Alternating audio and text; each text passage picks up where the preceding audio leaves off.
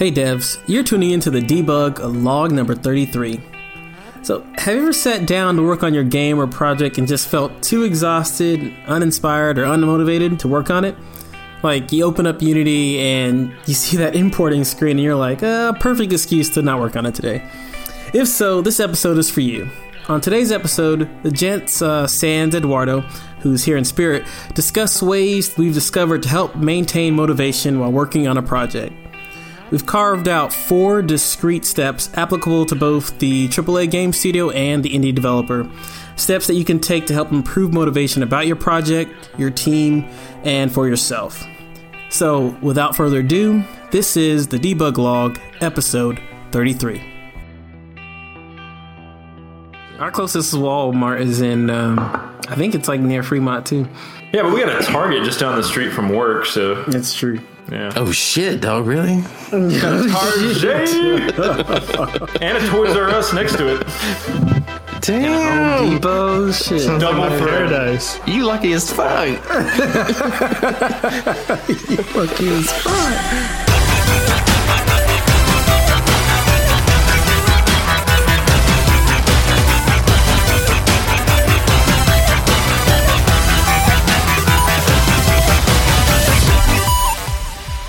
You're listening to the Debug Log, a podcast about game development. My name's Obiano Parra.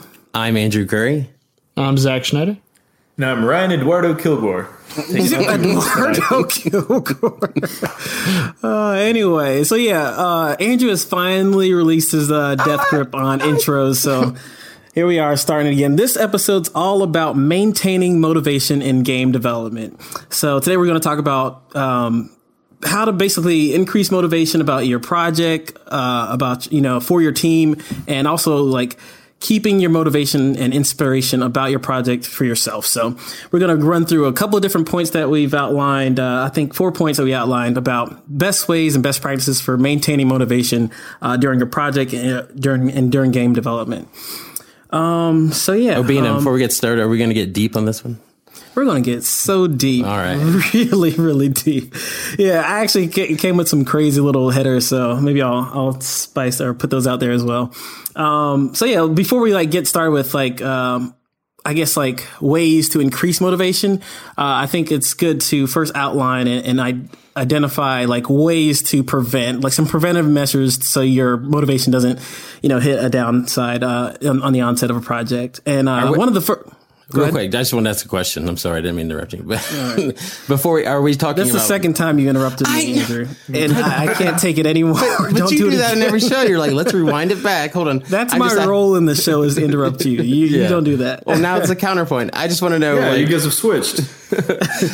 Are we talking about motivation for big projects, if you work at a studio, or are we talking about your own projects that are in your complete control? No, I think the steps that we've outlined in this episode is going to be almost universal. So whether you're working for a AAA company, or you're doing your own project, or you're with a team doing a project. So I think in all 3 cases, this is going to be applicable. So I think anywhere you are in game development, I think you should sit down, grab a notebook, and take some notes, because I think these are all good for all walks of life, I guess, in the game development realm. So does that answer your question? Is that fine, Andrew? Yeah. No more interruptions? That's fine. Thank you. All right. Continue. Cool. So one of the first things I want to do is one of the first steps I think you should take to maintain motivation and keep inspiration up about game dev is to identify your roadblocks.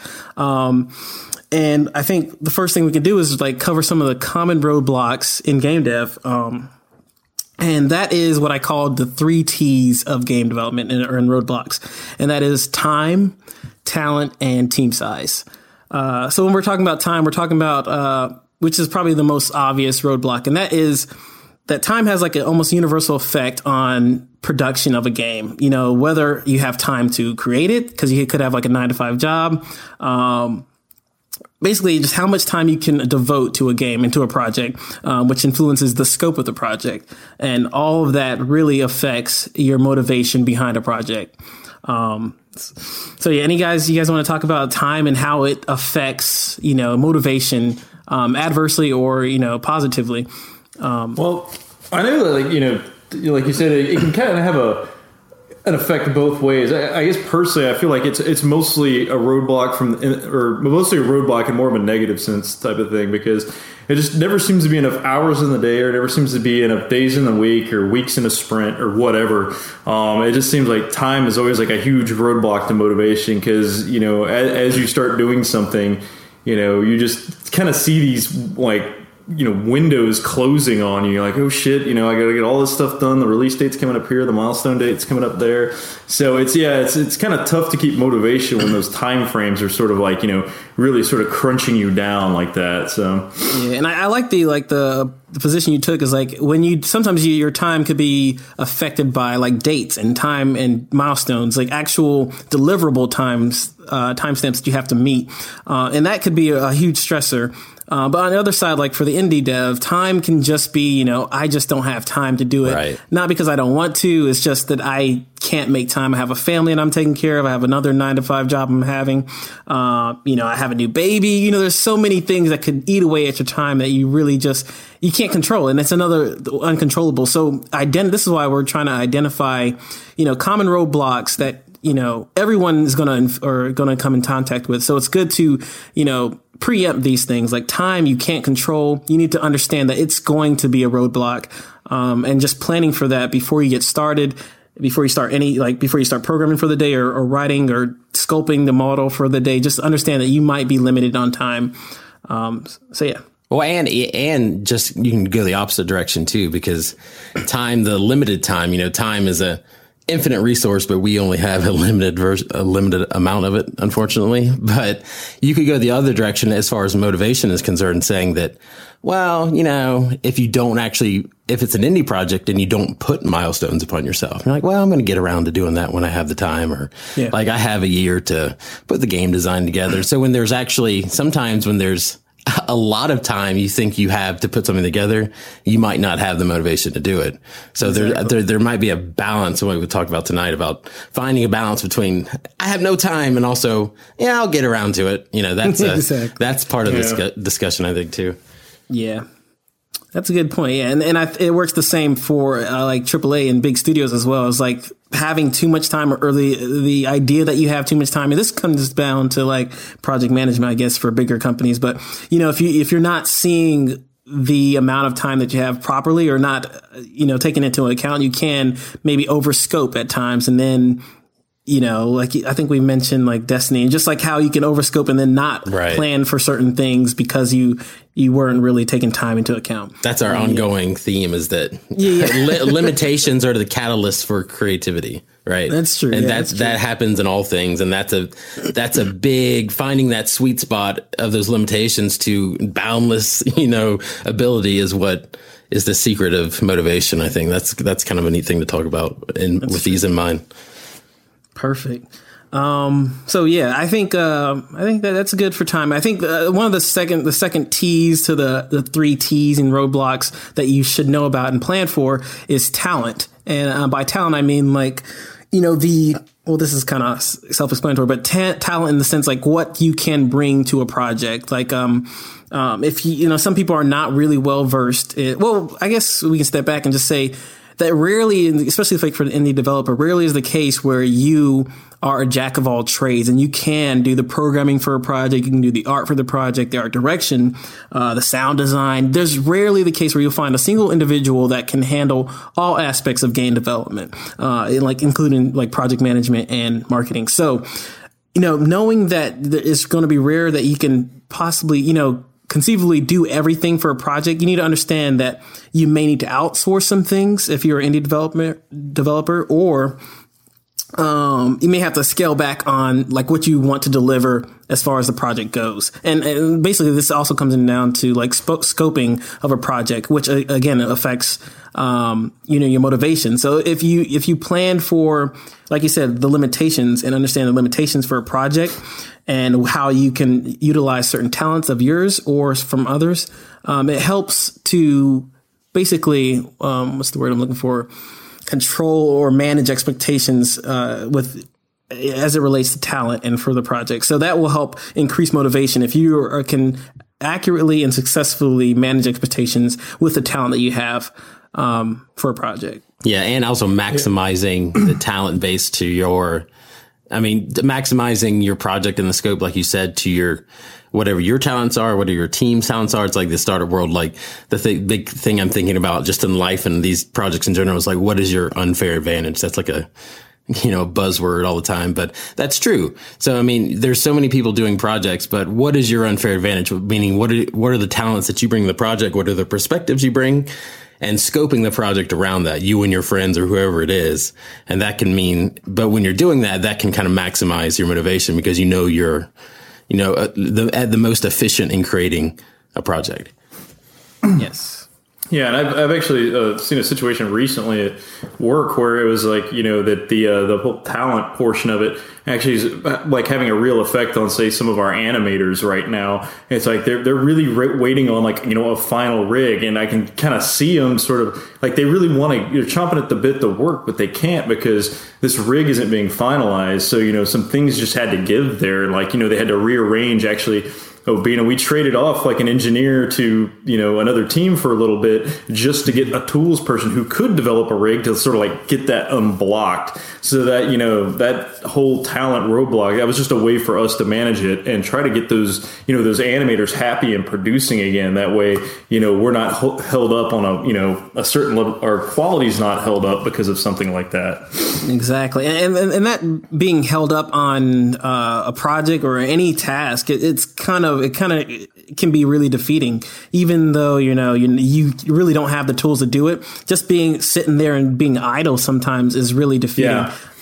So it's definitely good. That's why it's one of those preemptive measures that you could take. It's taking talent into consideration and being able to deliver on those for your talent. Because if someone has amazing talent and you're really not utilizing them, or you're not being utilized in the way you want to be utilized, it's really can be a stressor on your motivation. That's what. And we talk about that all the time too. It's like one of the things that we talk about employees always want to have, or just people want to have in general when they work on a project. You want to feel like you're challenged and like you're making a difference, have some bit of autonomy over something. Mm-hmm. And so if they're just, spinning their wheels, it's like, what am I doing here? Like, why am I here? What am I doing? Yeah. Yeah. They don't feel needed. And then, maybe they're not producing, and then everybody else is like not seeing a good result. And it's kind of a spiral. So it's just something you need to like unblock, Word. Sweet. So as far as like the final T in our, triangle of T's. Our illustrious T's is the team size, which is another huge, stressor that could or can be a stressor on motivation, or something that can really motivate you, is the size of your team. And again, all of these really kind of curtail into like scoping of a project. I kind of want to get Zach's perspective on this, but as an indie developer, when you're starting out, like, especially like if you just say, I just graduated college, or maybe you're graduating high school and you're just like, hey, you know what? I really want to get into games. I'm going to make a MMO. And, as a solo dev, let's bite off the biggest thing possible. Speaking for a friend here. Speaking from a friend, for some random guy I know. Anyway, but getting like the team size can be a huge stressor. Especially if you try to accomplish something that you really can't do. Like especially if all three T's are against you. Say you don't have the time to do it, you don't have the talent, and then your team size for the scope of the project you're trying to create. That could be a huge stressor on your motivation. So it's good to take in consideration the size of your team, again, and the talent of your team to help drive your motivation. So try to stick with something that you can do with the team size you have. I don't know if Zach, you want to add any more to that? Just that, like, sometimes with a larger team, you might have to break up tasks, and you might not get the tasks you want. I've seen that several times, as well as just in general for all three. Andrew and I, when I first started working, made an idea for a game, and we're like, oh yeah, we can do this. It's great. We have all this time while we're working here. And it ends up, working a 9-to-5 job, where we're working is a little bit more stressful than we thought. And then we didn't quite have the talents to create all the art for the idea that we want. I mean, yeah. I'm just kidding. But anyways, So we didn't have quite all the talent we needed to create these the assets that we need. So we're here, making programmer art, and it's not quite working out. And then on top of that, we didn't have enough help. So it was just Andrew and I. So we didn't quite have enough, I guess, all three of them. So we didn't have time. We didn't have the talent to make the art, and we didn't have the numbers we needed to create a game of the scope that we had originally designed. So that's why it's really always good to keep that in mind before starting a project. Like if you're not going to have 20 or 5 programmers and 3 artists to help achieve this monster goal that you have, it's best to, on the onset, just scale down what you're trying to do, because that's really going to eat away at your motivation if you're not able to accomplish what you need to accomplish by certain times, by certain milestones, or just in general. If it's just impossible to accomplish what you're trying to accomplish. So that's the best way to preemptively plan for motivation and building motivation. Yeah. And that goes to that. Go ahead.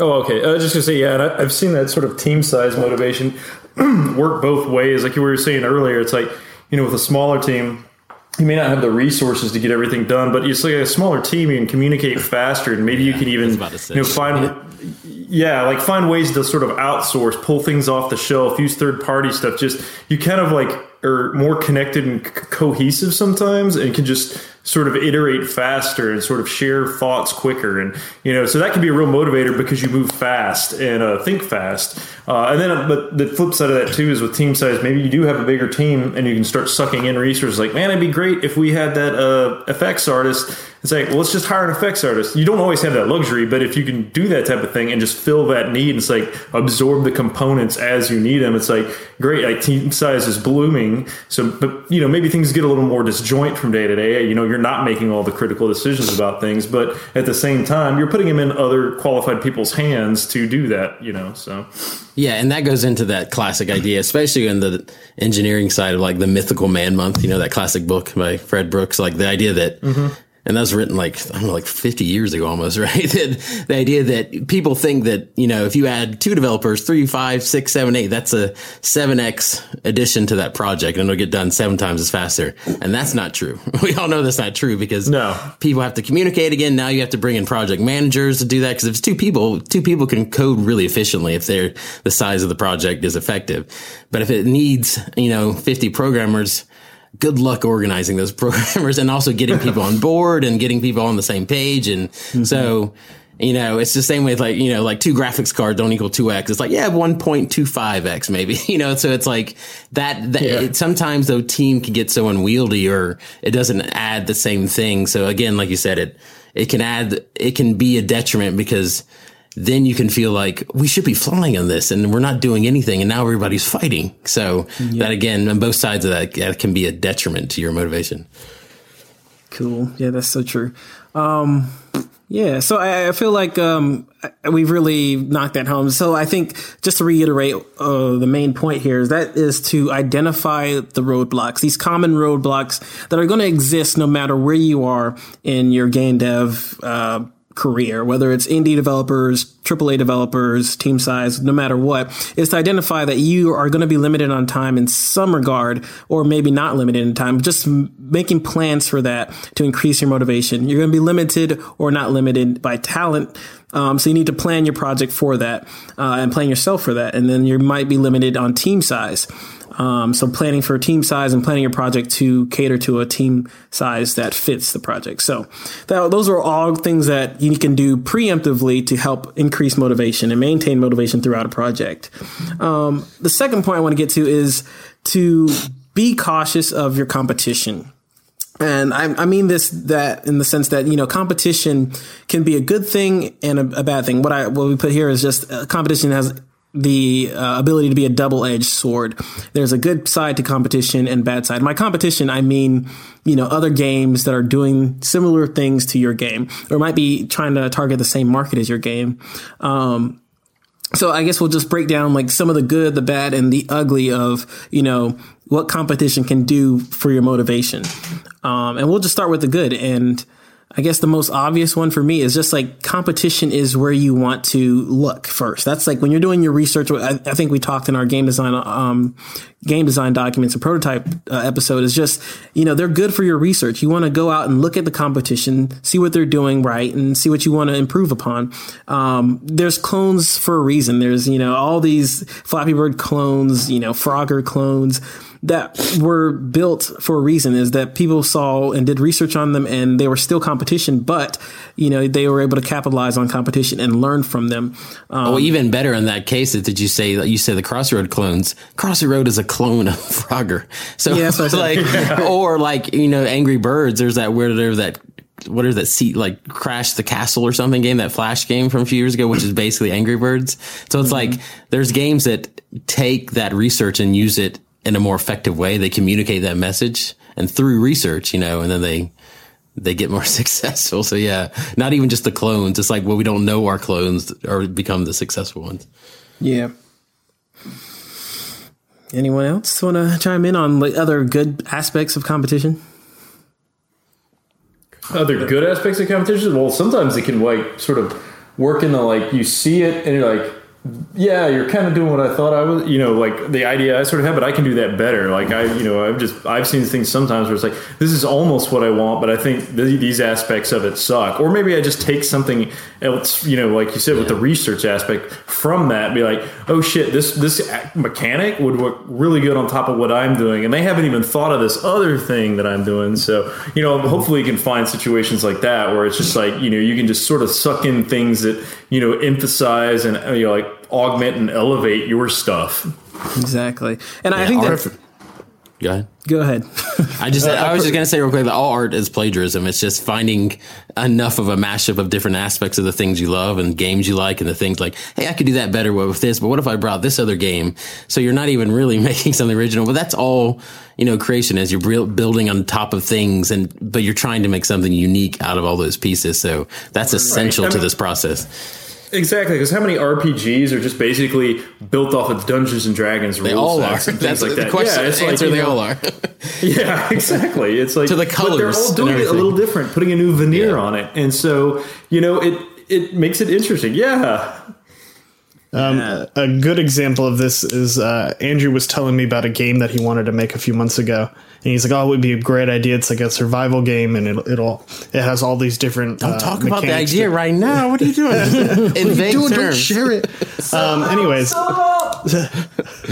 so he was telling me about it, and then like a few months later, we see it released on Steam. Or someone similar to it. It doesn't have all the same aspects. Like, I believe the one that Andrew was going to make was a lot more detailed, a lot better, and the mechanics were a lot smoother. But it's kind of like a motivation to say, okay, look, they just released this, they made this much money, and the game I had designed is so much better than this. Yeah. I need to get my butt in gear and get this out. Right. But on the other hand, you see that, okay, well, now mine's going to be viewed as a clone. Right. So... And that pushes you farther to say, well, you know what? Maybe that was a kind of a weak idea. Maybe I can push forward and make that something even more original, Right. Yeah.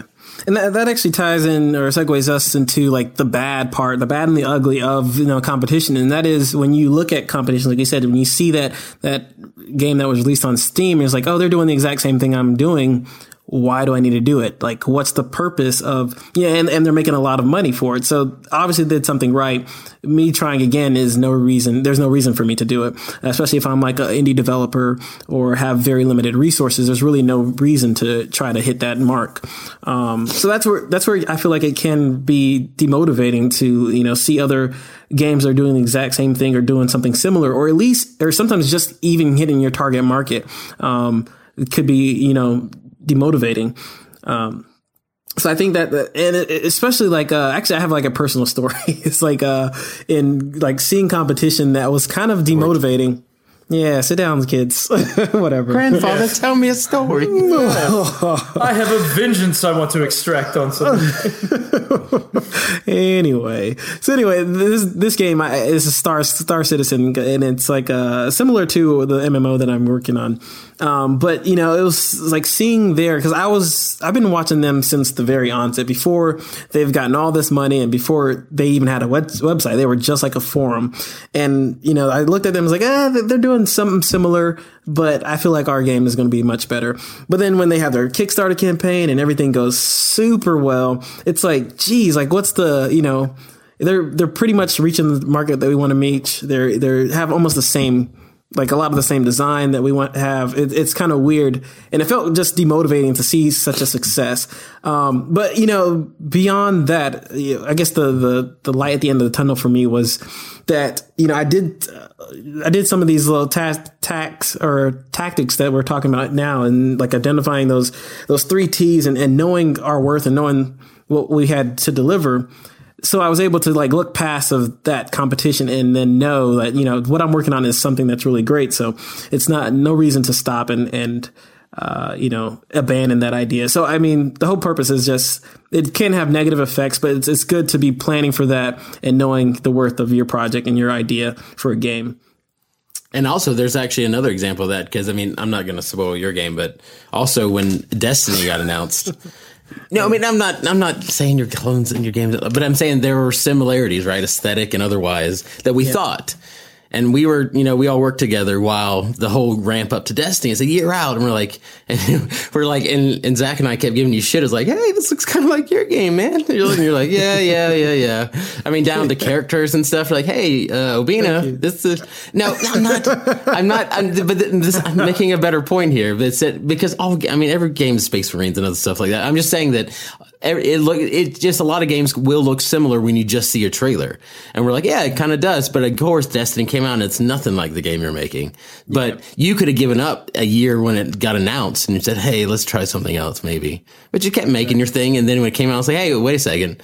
This is actually nothing like it. And on the top of that, people are really pissed at Destiny.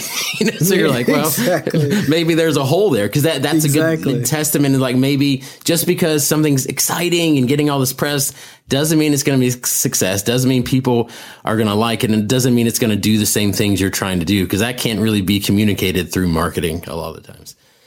Yeah. Yes. Excellent. Good points. So I think that we kind of covered the competition. It's just just to reiterate again, it's just being cautious of your competition, making sure you're not just taking the bad from competition, and making sure you're milking all that good milk from the good of competition, and that is the sweetest of milks. Work on your analogies. Exactly. That was terrible. Oh, num.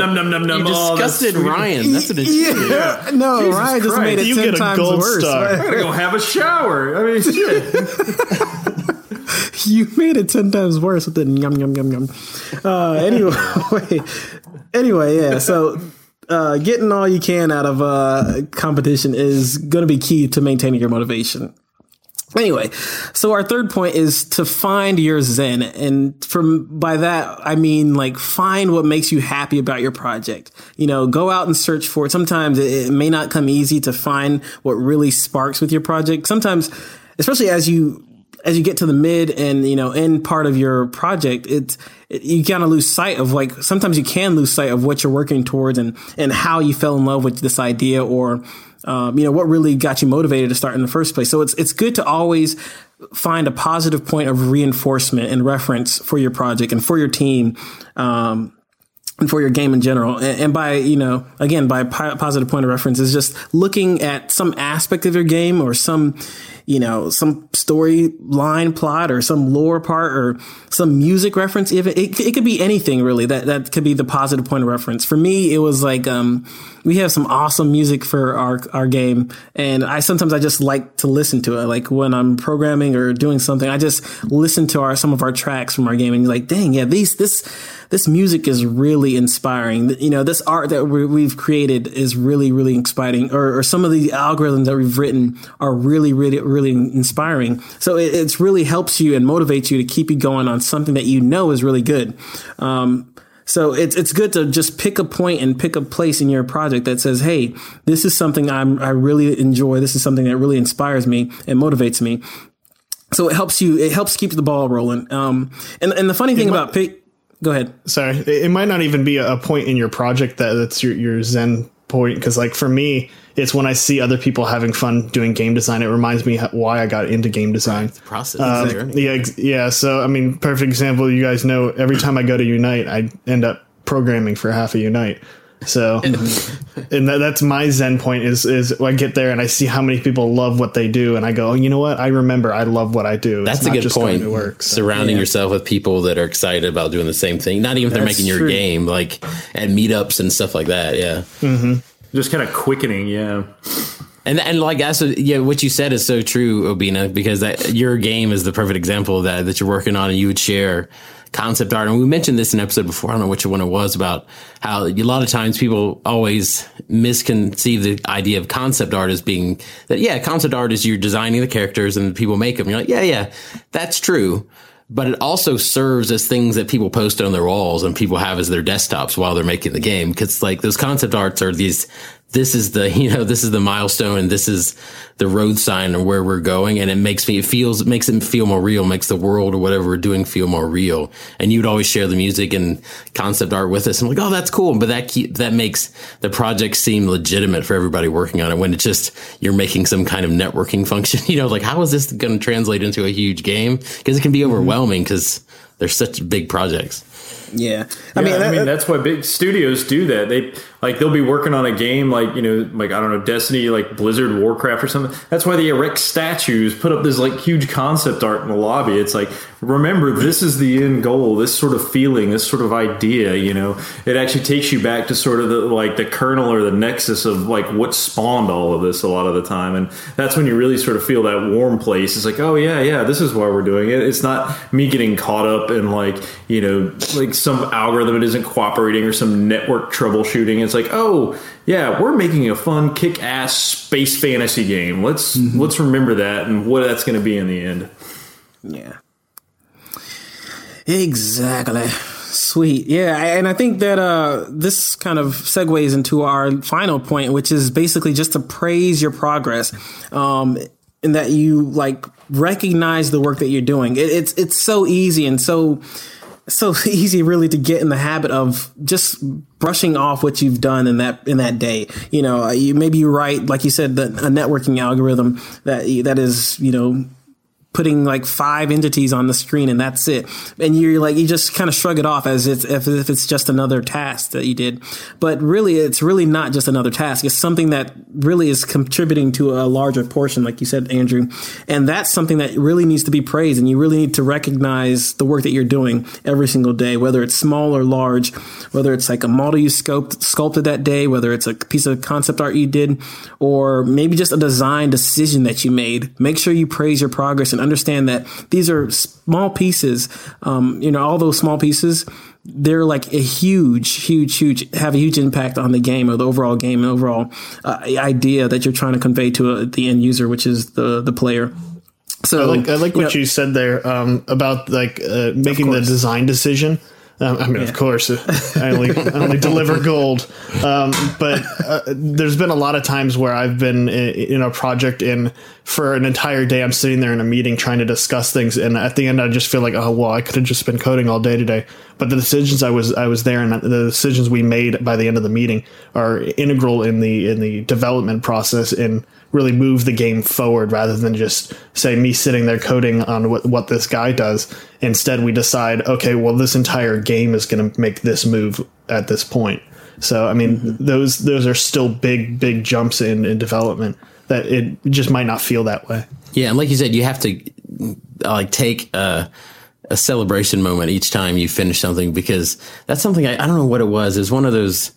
I like watching behind the scenes in like movies, documentary things. And it was probably one of those big special effects movies like Lord of the Rings or something, but it showed like the effects team and the people like just killing themselves. But every Friday they'd get together in the theater and they'd show all the shots they worked on that week and they'd show them off. And everyone's like, oh, and they're cheering and they're having like a beer, it's like Beer Friday or something. And that's something to think about at a studio you're creating or environment you're at, or also if you're working even as a solo dev. Take, at the end of your sprints, the sprints, kind of form a natural conclusion of a period of work.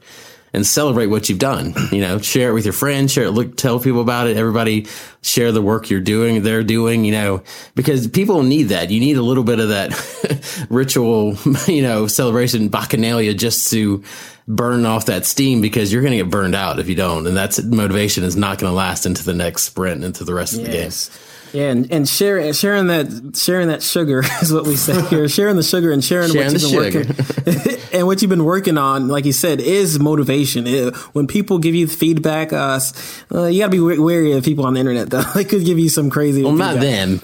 Yeah, ignore them. But there's times where they're going to give you a lot of constructive criticism, a lot of positive feedback, whether you're sharing with your friends, your family members, or like what we recommend is just sharing it on our debug lounge, sharing it absolutely. on forums. I know we have this Slack channel that I forgot who recommended. Someone on the lounge told us about it, but we joined the Slack channel, the Unity Slack channel, and people are just sharing there all the time. And I feel like it's so helpful. You're able to see people's trailers, see what code they're working on, what models they've created that day, and it really motivates you. Like you said, Zach, it's almost like being in that Unite conference. It's just people are working on games all the time, and you get to see and get inspired by games people are creating. So it inspires you and it motivates you to continue what you're doing, and sharing that as well. So constantly be sharing.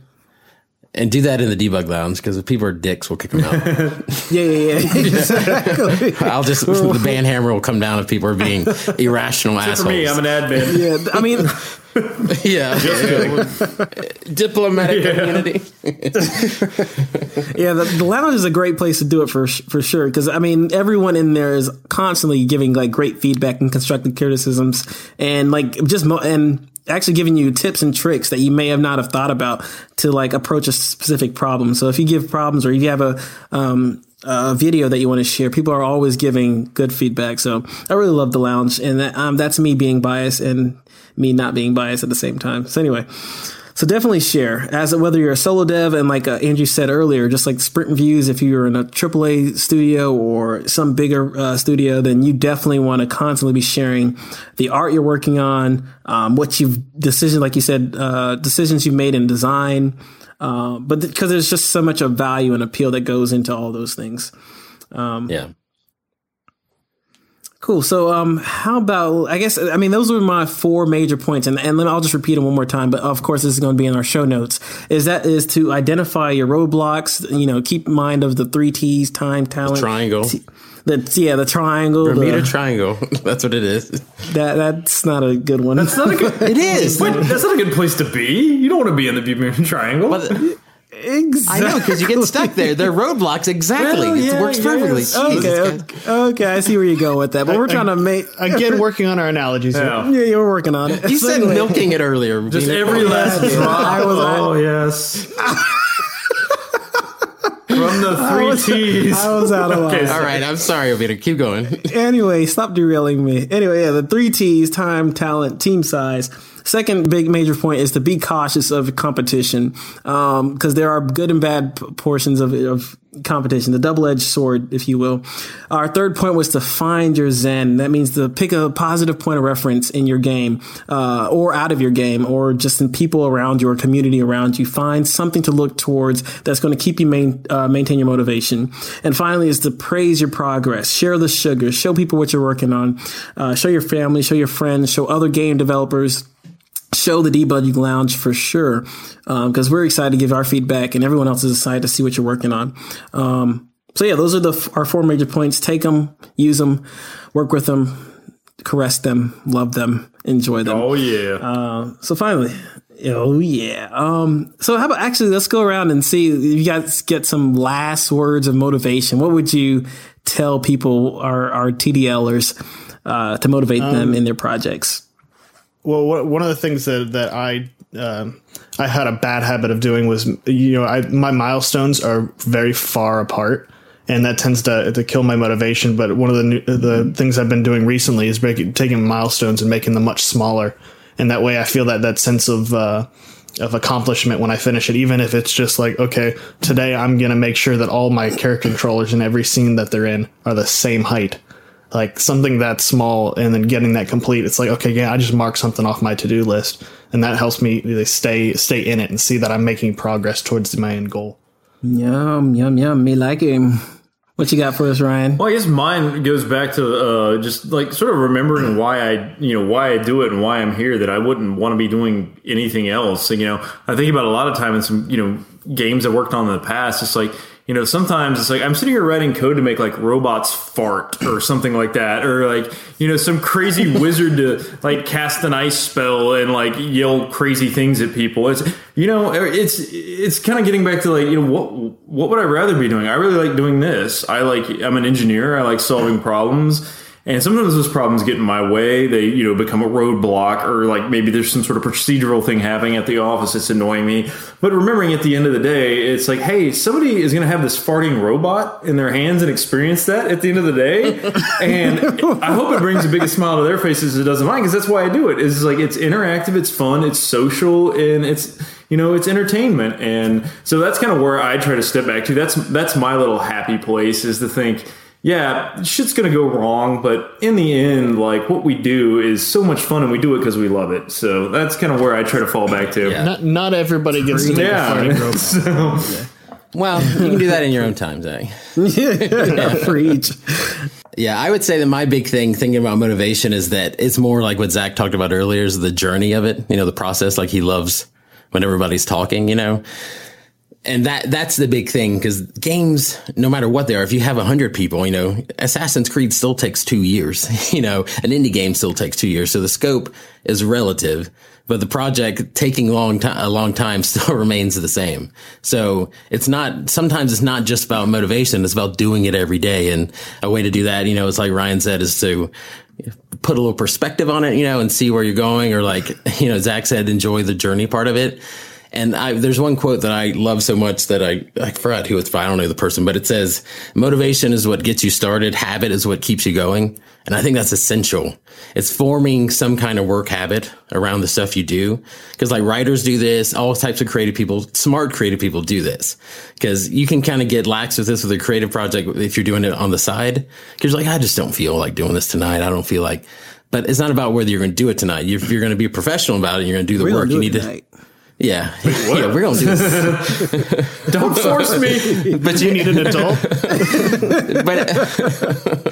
But it's about setting apart that time every night or whenever it is to say, I'm going to work on this, no matter if I'm inspired or not, because you're going to get into it once you keep doing it, because that's the only way you're going to keep forming a habit. And the habit is what gets you there. That's how writers work. They say, I'm going to do this many words a day, but even if I sucked, I still did it. And tomorrow I can come back and keep going. So I think that's the big thing about motivation, is that it's much more than just being, I'm inspired every day. It's lovely. It's not like that. It's hard.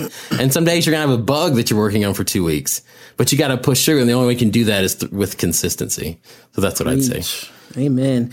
So yeah, I'm just going to echo what everyone said, because I think you guys put it nicely. And, yeah, it's just really just recognizing how uniquely gifted you guys are, because game developers are pretty uniquely gifted, and being that having that creative mindset and creative skill set, not everyone has. So I think just recognizing the skill and the talent that you do have, even to just approach making a game, whether you're an indie developer or not, just approaching that task of making something so huge, something so even volatile, is just a huge step. So, it takes an entrepreneurial mindset. It takes a creative mindset, and it takes a skill set that a lot of people do not have. So, just stepping out and making a game, grabbing a Unity engine or whatever game engine, learning a language, learning how to sculpt models. It just takes a lot of effort. And, everyone is really uniquely talented and experienced to have this, to approach games in this way. So, kudos to everyone. And I guess I'll shout one out for Eduardo, and his is to dress for success, and he learned from the best. That's his motivation. Yeah, dress for success. He looks successful every day. So yeah. Yeah. If you look good, you feel good.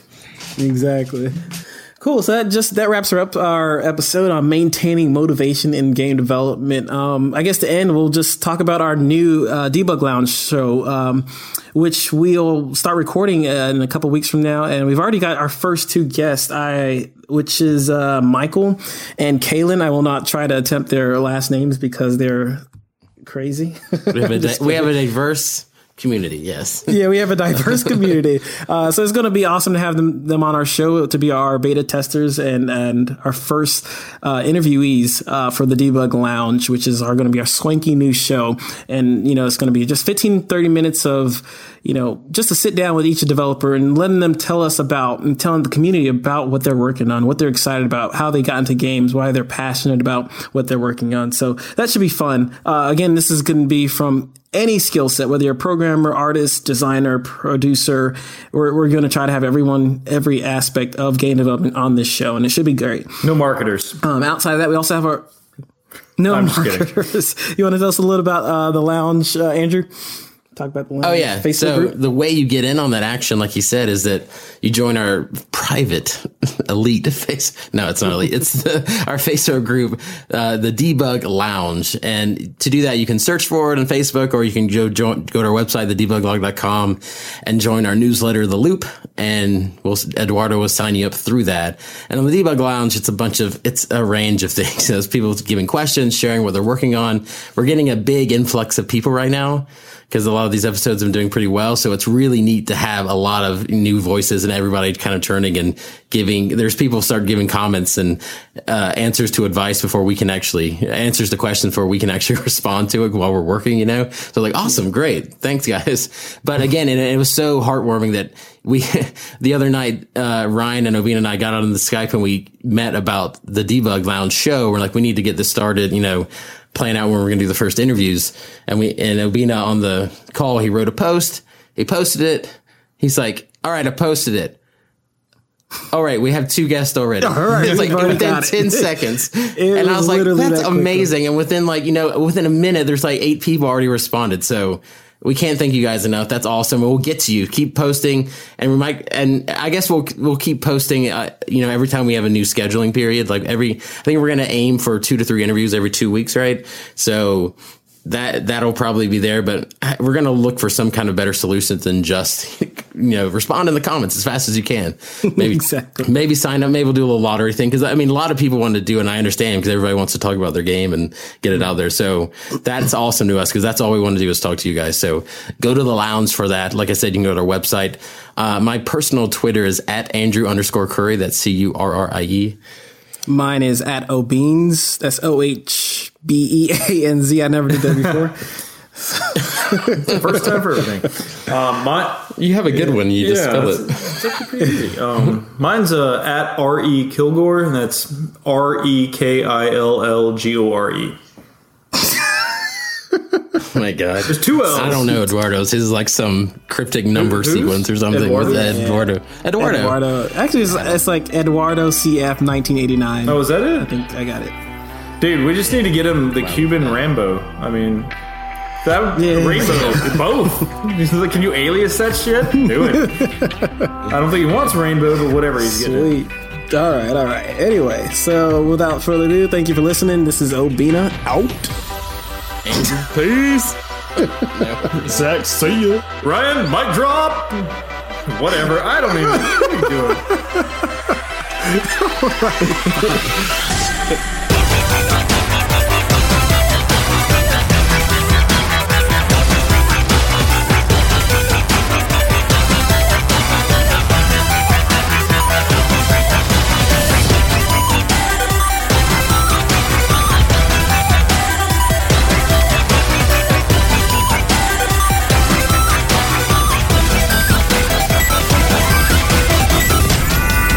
Andrew, I don't like it when Obina leaves. So different.